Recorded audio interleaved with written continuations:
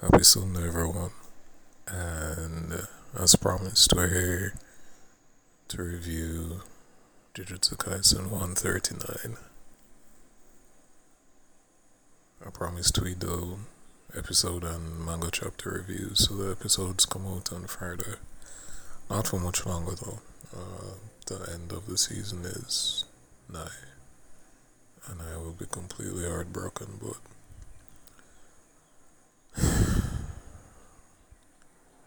it is what it is. But the manga continues to chug on, thankfully. And this week we continue the aftermath of the Shibuya arc. The Shibuya arc was a long as fuck arc, spanning over 50 chapters that resulted in lots of changes to the Jujutsu Kaisen world. We have the death of Nanami, the reveal of Geto that he's not Geto but Naruto Shikamo. Not the Naruto Shikamo that we know and love, but his ancestor that's just using Geto's body because Gojo couldn't make Shoko get rid of it. Now it's being used to conduct evil. We have Maki severely injured at the hands of Jogo. We have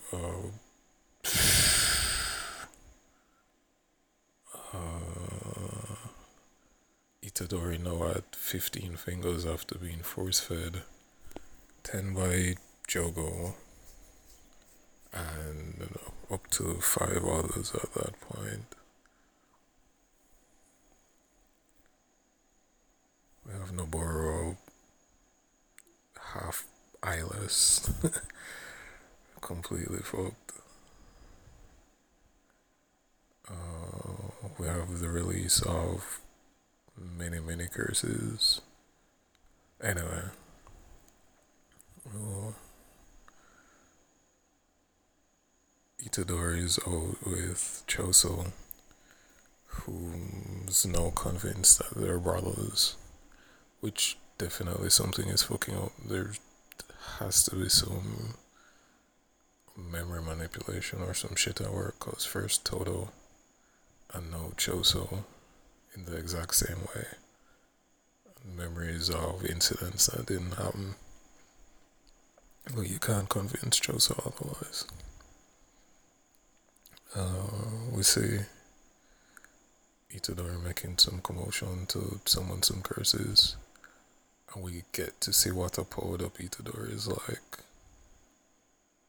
Cause 15 fingers in, he still retains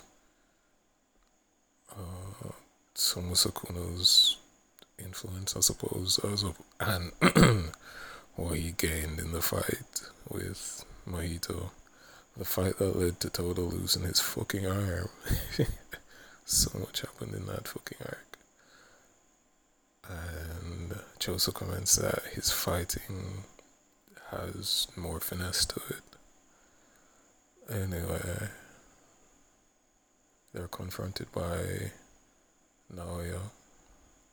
That's his name, right? Naoya Zenin, who's supposed to be the next head of the clan due to Naobito's death. If it wasn't for that pesky clause that says if Gojo is dead or incapacitated, then Megumi is to be adopted by the clan and then he becomes the head. And we know this because it's mentioned that the last time the Gojo family and the Zenin family fought, it was someone in possession of the Six Eyes and someone in possession of the 10 Shadows from the Zenin side. This is a very powerful technique that Toji kind of held over the Zenin family once he found out that it belonged to Megumi.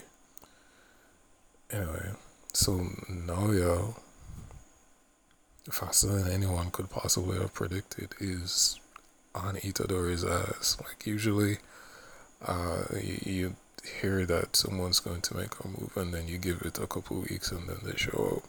No, this nigga is right here this week. And the fight starts, and they're faced with his incredible speed.